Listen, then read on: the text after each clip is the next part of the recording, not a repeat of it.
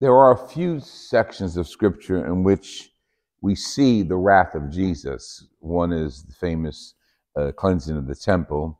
And here, Jesus is referring to God's wrath. Like, don't mess with Jesus. It's interesting because the Scriptures always present Jesus in a very beautiful light, in a very teaching light.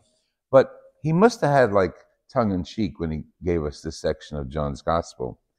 He's telling us, I'm from above, and if you believe in me, you believe in what the message is from above. But if you don't believe in me, you just believe what you hear on earth, then you might as well follow the earthly leaders. And he goes one step further when he says that those who believe in the Son of Man will have life eternal, and God the Father will give them anything. But God's wrath will be upon the person who rejects him and who does not believe in the Son.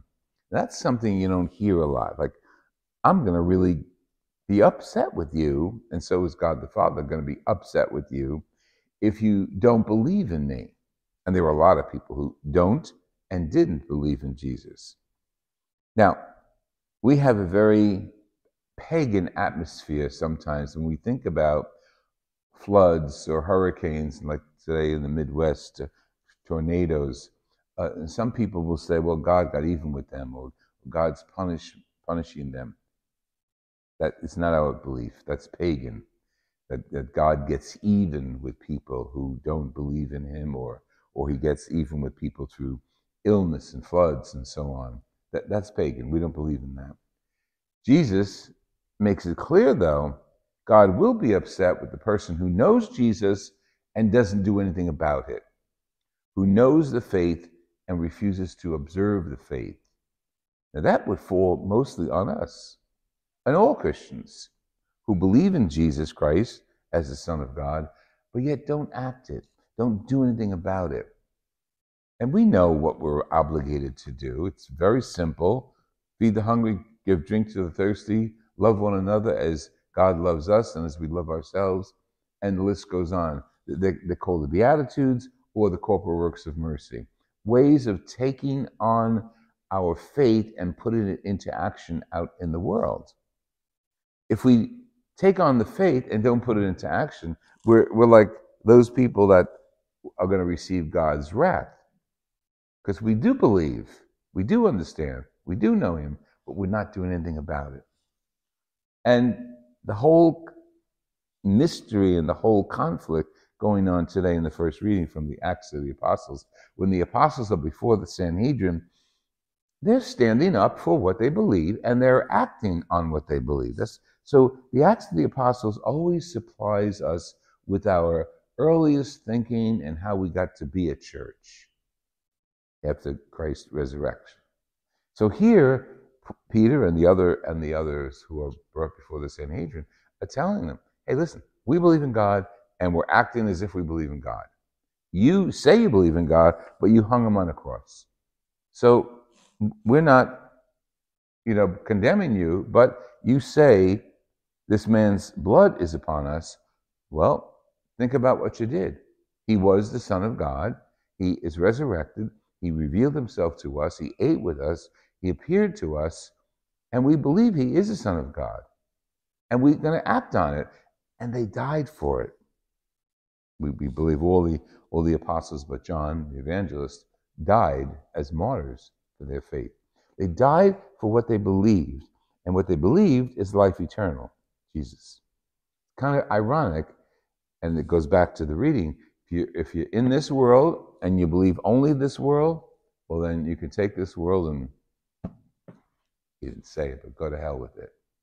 But if you believe in God, then you follow Jesus, and through all the ups and downs and through all the challenges we have, all the illnesses and needs that we have, we present them to God, and as the responsorial psalm tells us, the Lord hears us.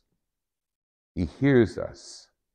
It's a very beautiful mystery, but very challenging mystery, that Jesus comes back from the dead, and all his words become substantial, and all his words become the foundation of our faith. Very simple, very confusing, very challenging. Live according to the word of God and we'll live forever. Live according to the words of the earth and you know it's going to happen.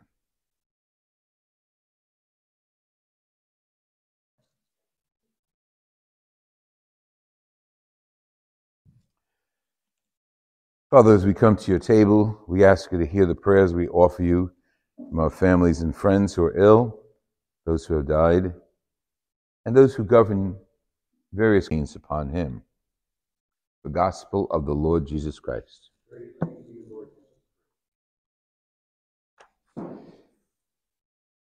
There are a few sections of Scripture in which we see the wrath of Jesus. One is the famous cleansing of the temple.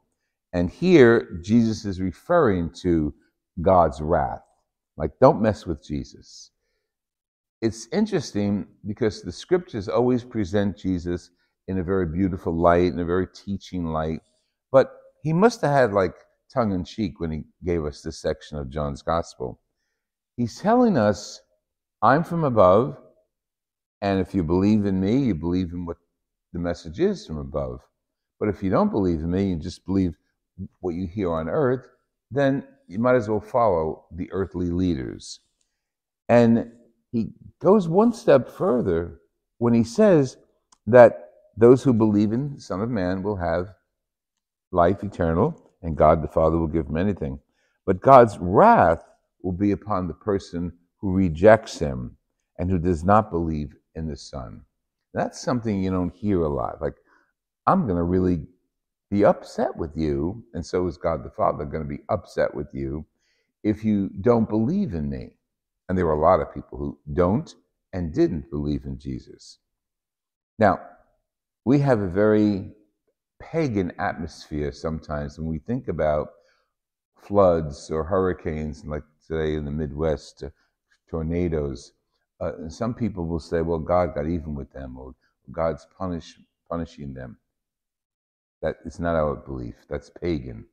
That God gets even with people who don't believe in him, or he gets even with people through illness and floods and so on. That's pagan. We don't believe in that. Jesus makes it clear, though, God will be upset with the person who knows Jesus and doesn't do anything about it, who knows the faith and refuses to observe the faith. Now that would fall mostly on us and all Christians who believe in Jesus Christ as the Son of God, but yet don't act it, don't do anything about it. And we know what we're obligated to do. It's very simple. Feed the hungry, give drink to the thirsty, love one another as God loves us and as we love ourselves, and the list goes on. They're called the Beatitudes or the corporal works of mercy. Ways of taking on our faith and putting it into action out in the world. If we take on the faith and don't put it into action, we're like those people that are going to receive God's wrath. Because we do believe, we do understand, we do know him, but we're not doing anything about it.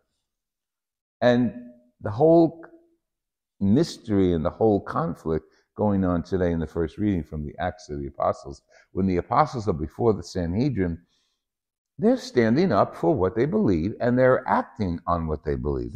So the Acts of the Apostles always supplies us with our earliest thinking and how we got to be a church after Christ's resurrection.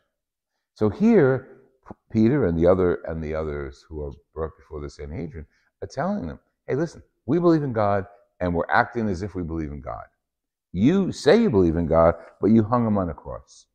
So we're not, condemning you, but you say this man's blood is upon us. Well, think about what you did. He was the Son of God. He is resurrected. He revealed himself to us. He ate with us. He appeared to us.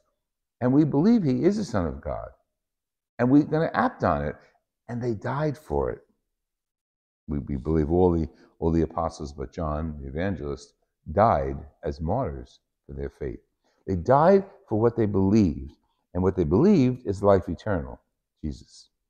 Kind of ironic, and it goes back to the reading.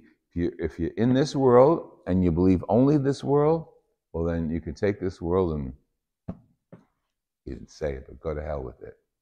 But if you believe in God, then you follow Jesus, and through all the ups and downs and through all the challenges we have, all the illnesses and needs that we have, we present them to God, and as the responsorial psalm tells us, the Lord hears us. He hears us. It's a very beautiful mystery, but very challenging mystery, that Jesus comes back from the dead, and all his words become substantial, and all his words become the foundation of our faith. Very simple, very confusing, very challenging. Live according to the word of God, and we'll live forever.